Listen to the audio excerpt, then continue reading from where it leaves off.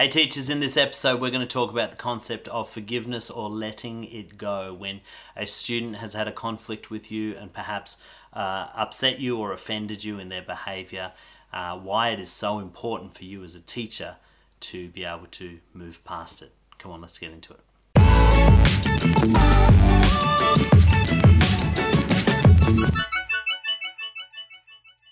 Okay, so we're going to talk about the concept of let it go, and no, I'm not talking about that famous Disney movie, although that is probably an ideal jumping off point. You know, this whole concept of dealing with people, relationships have conflict, whether they are relationships with students, with other people. You're always going to have conflict, and you're always going to have moments where other people hurt you. They might hurt you emotionally, they might hurt you personally. They might do something that really upsets you. And you have to come to a point as a teacher of asking the question, can I move forward in my relationship with this person? You know, because we all know in behavior management that relationship is the key to effective behavior management. And so if you're in a place where you have a broken or fractured relationship with one of your students, the priority for you is to figure out a way to fix that relationship. If you can't fix the relationship, you're going to continue having problems. And something that I've seen with a lot of teachers is they take the behavior of their students very personally. And this is, I believe, because the nature of most teachers is to care for people.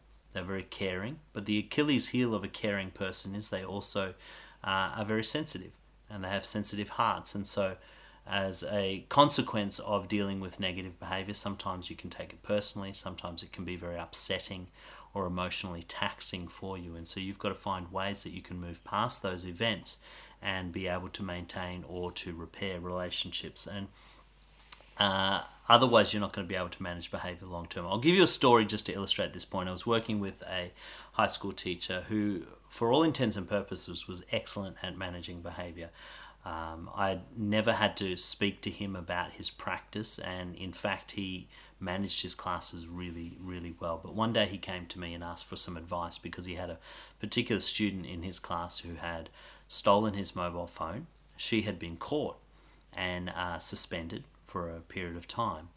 But the event really upset him personally because she had violated his personal space. She went through his bag, she stole his property. He took it quite personally, and I think understandably so. And so when she came back from suspension, she was still aggressive towards him, she was still hostile towards him, and he didn't know how to manage her or how to integrate her back into the class. And so I asked him, I said, have you forgiven her for what you did? Have you moved past the hurt of her violating your space and taking your phone? And he thought about it and he said, no, I don't think I have. I'm still really upset. I'm still really offended. And even though she's been suspended, she's never apologized to me. And I'm upset about that. And so what I suggested to him was that until he was able to make the first move, until he was able to move towards restoring the relationship, she would continue being hostile. Why? Because children will take their cues from adults. Children will know if an adult is hostile towards them. They will put up barriers and they will put up walls. And it's really incumbent upon us as adults to make the first move, even if we don't think it was our fault, or even if we don't think that it's our responsibility to mend the relationship. As the person who is caring for them, we have to take that initiative and responsibility. And so what I suggested he do is just something very simple of whenever she comes to class, just say, hey, welcome to class today, I'm glad you're here. Something really simple. And so that's what he did. He just stood at the door every day when they would come in, and he would say, call her by name and say, hey, welcome to class, so glad you're here.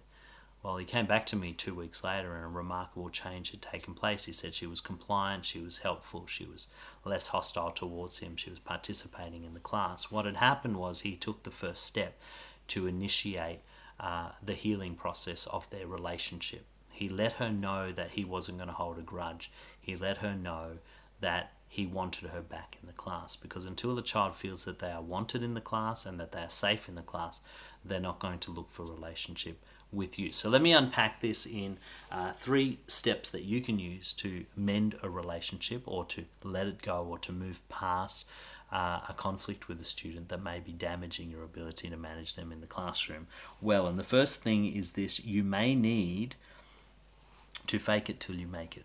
Okay? Forgiveness or letting something go is not necessarily determined by how you feel. A lot of people say, when I feel ready, then I'll forgive, or I'm still hurt, so I can't forgive. Your feelings don't necessarily have to determine your response to that person. The example I told you at the beginning, I asked him to say, "Welcome to class, I'm glad you're here." Well, initially he didn't want to do that. He said, "No, but I'm not really happy she's in the class." I said, "I know you're not happy she's in the class, but you can tell her you're happy she's in the class. If you can at least show the, if you like, the persona that you are glad that they are in your class, that you want relationship with them, what will happen is your feelings will actually follow." Don't make the mistake of going the other way. Don't let your feelings lead your decision making. Make the decision to do what's right, and your feelings will actually follow that decision. So the first step of forgiveness is you may need to fake it till you make it. Start making moves towards mending the relationship, even if inside you're still wrestling with it. The second thing is this: you need to remember who the adult is in the relationship. Very often children can say and do things to us that is very hurtful. It can make us feel indignant, it can make us feel angry, it can make us feel ashamed or humiliated. And if you're waiting for the child to make the first move, you've got to ask yourself who the adult is, because children learn by mimicking, they learn by role modeling, and you know this as a teacher. And they are mimicking and role modeling your ability to make relationship and build and repair relationships. And so part of it is you have to show them that it is possible to mend a relationship even if you weren't the person that damaged the relationship. You've got to make the first move because you're the adult, you're the teacher. You signed up to model behavior for children so that they would know how to live their lives. And so part of that is learning how to show them what forgiveness looks like, what respect looks like, even before they're ready to give it to you, or perhaps even if they don't deserve it. Okay, remember, you're the adult, you're modeling the behavior, you get to make the first move. And the third thing is this: if this is hard for you to do, think about the long-term goals, okay? As a teacher, what are your long-term goals in your relationship with your students? My hope is that you all think about your students in terms of who you're helping them to become. We're not just teaching a number, we're not just teaching a lesson, we're not just administering a curriculum or completing an assessment. We're teaching little human beings to become grown-ups who can function well in society. And so part of your role is to prepare them for adulthood. And so you've got to keep that in mind and say, okay, if I can't model to them repair of relationship, forgiveness, letting it go, how does that prepare them for adulthood? Does that make them better adults? Does that help them to navigate the problems and challenges of their life? Or am I just contributing to the load of other dysfunctional or negative examples that they may have had up to that point? You get to determine the outcomes based on how you perceive your students. And if you care about your students, like I know many of you do, and you want to see them achieve their very best, then you've got to learn to let it go. You've got to learn to fake it till you make it. Show them that you want them in the class and you want to mend relationship. You've got to take the effort as the adult to make the first move. And you've got to think about the long-term effects of your relationship and the way that you respond to them. If you can do that, what you will find is that, like my friend who I gave the example of at the beginning, that they will start to change the way they behave with you, they will change the way they respond to you, and you will have far more productive, positive and respectful relationships with your students.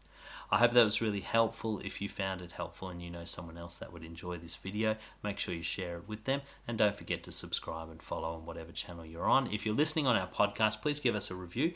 That just helps us with our algorithms in Apple Podcasts and helps us get this message out to more people. Until next time, I'm Tarun Stevenson.